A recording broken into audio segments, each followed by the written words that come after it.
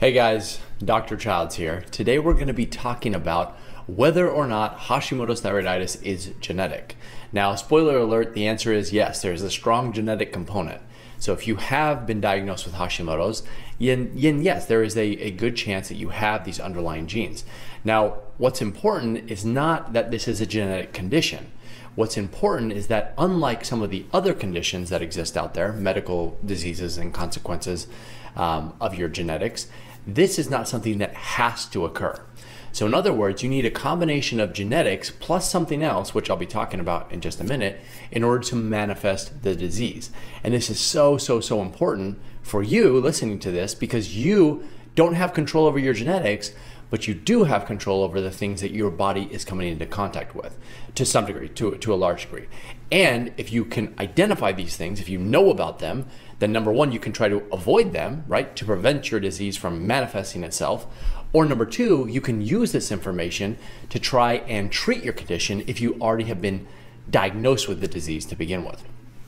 So let's talk about these. And to do that, I'm going to be using this diagram right here. So at the top, it says promoting factors for AITD, and AITD just stands for autoimmune thyroid disease. So what I want to point out, I'm talking about Hashimoto's today. I'm going to be focusing on Hashimoto's, but this information also applies to Graves' disease because they're both autoimmune thyroid diseases, right? And this will be made a little more clear as we continue to go on. So let's talk first about the endogenous factors, which are the things inside of you. This just refers to your genetics. And that's just a fancy way of calling these your genes. Now, if you are going to develop Hashimoto's, then a couple of these things most likely are going to be present in your body. You're going to have one or more of these genetic defects. The first one is the HLA class DR3 or DR5 genetic condition. So if you have that underlying gene, you're just more likely to develop Hashimoto's if you also come into contact with the factors we're going to be talking about in just a minute here. Then we have the CTLA4 receptor and then PTN22. So these are all genes associated with Hashimoto's. Now, I don't want to focus too much on those because if you have them, you have them. There's not much you can do. You're just born with it. And this is why patients, or this is why family members, if they have a mother or father who has Hashimoto's, they're much more likely to develop Hashimoto's because these are probably the genes that are being passed down from family member to family member and so on. Now, some of these are also a little bit unique. So for instance, female sex. We know that just being female is enough to increase your risk of developing Hashimoto's regardless of these genes, right? Whether or not you have these genes. And this is a complex topic, but probably one of the main reasons for that is the decrease in natural level or just the lower level of testosterone found in women compared to men, just at baseline. Then we also have pregnancy. So pregnancy all by itself, regardless of your genes, is enough to increase your risk. And that's because pregnancy, in the pregnant state, your body suppresses its immune function so that it doesn't destroy or identify or kill the developing child. Then we have skewed X chromosome inactivation. And what this refers to is that women have two X chromosomes, right? And they only need one. So early on in development, the body will inactivate one of those.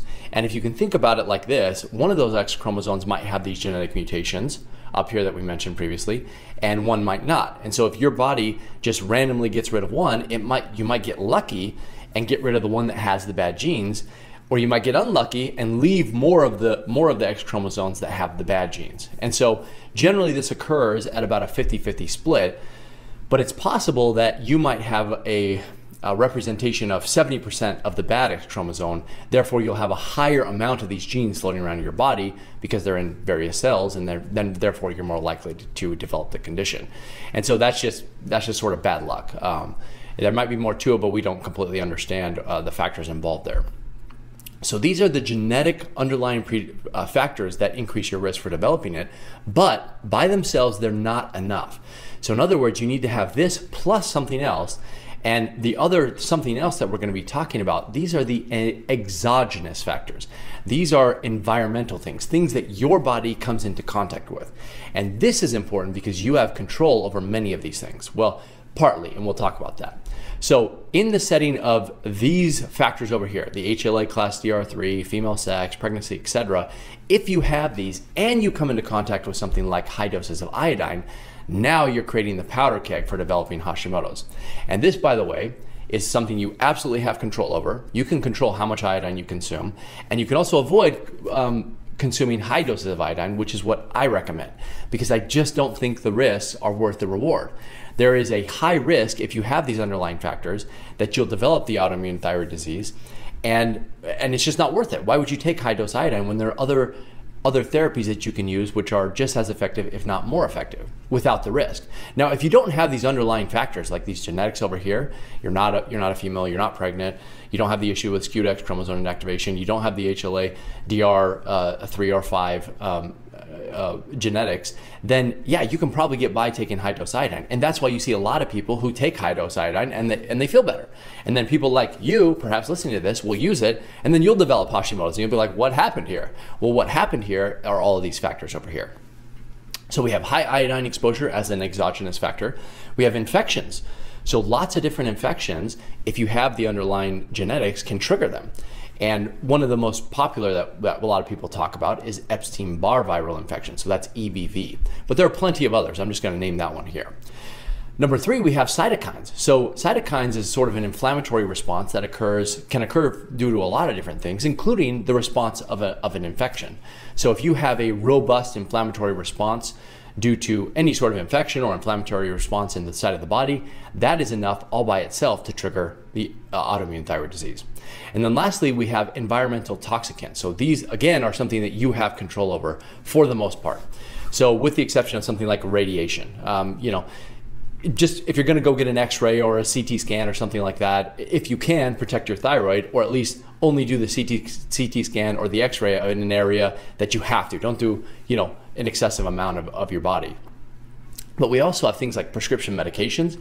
Again, something you have control over. That would be like lithium or amiodarone. We also have endocrine disrupting chemicals.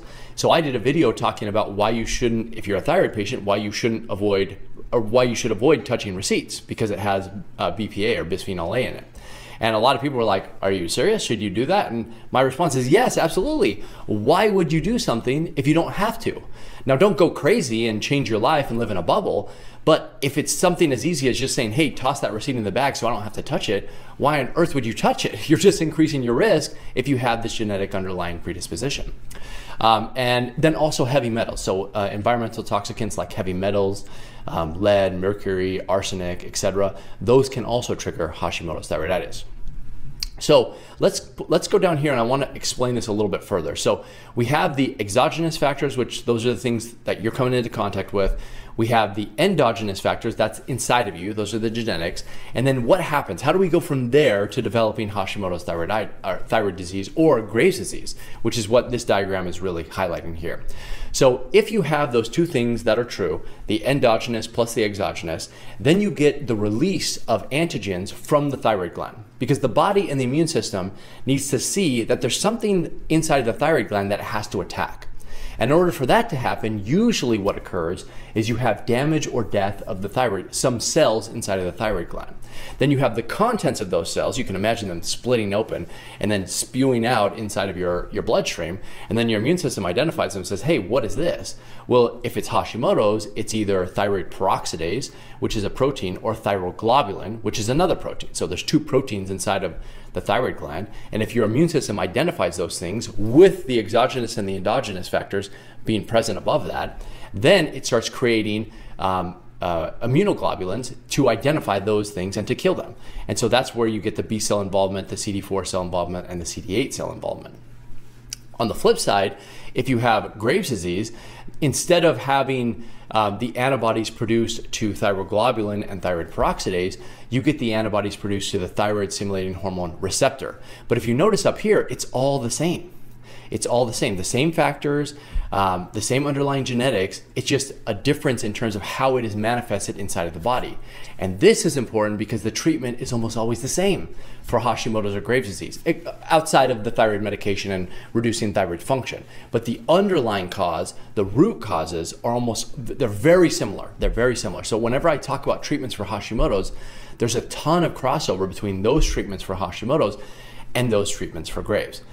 So then at the end of this, kind of if you continue to follow down this pattern, you'll see that Hashimoto's thyroiditis results in necrosis, cell death, apoptosis, which is programmed cell death, and then more apoptosis, right? That's what's happening to your thyroid gland. If you let this this flow diagram run, what you're going to end up with is thyroid gland damage. On the flip side, on Graves' disease, you end up with iodide metabolism, which is the production of thyroid hormone, right? That's why Graves' disease patients end up hyperthyroid. But then you also get some apoptosis, which is cell death as well. And this is really what you want to prevent. You do not want your disease to get you don't want your Hashimoto's or Graves' disease to result in thyroid gland destruction. That's the main thing. So we can use this information, if we go back up here, to help you as the thyroid patient, right? So what does this mean? What is the bottom line here? The bottom line is you can't control your genetics. You're born that way, okay? Right? I think we can all agree that whatever your genetics are, that's just what they are. But you can control these exogenous factors. You can control how much iodine is inside of your body. So if iodine was the thing that triggered your autoimmune thyroid disease, you can control that. You can reduce that iodine intake. If it was an infection, sometimes you can treat that infection. There are treatments for EBV, even if you have the chronic type. The acute type you can treat as well, but sometimes you need to treat the chronic type. You can detox out these chemicals inside of your body, and that gives you an opportunity to treat upstream, right? To treat at the very base of what triggered your disease to begin with. That's why you must know this if you have any sort of autoimmune thyroid disease, whether it's Graves' or Hashimoto's.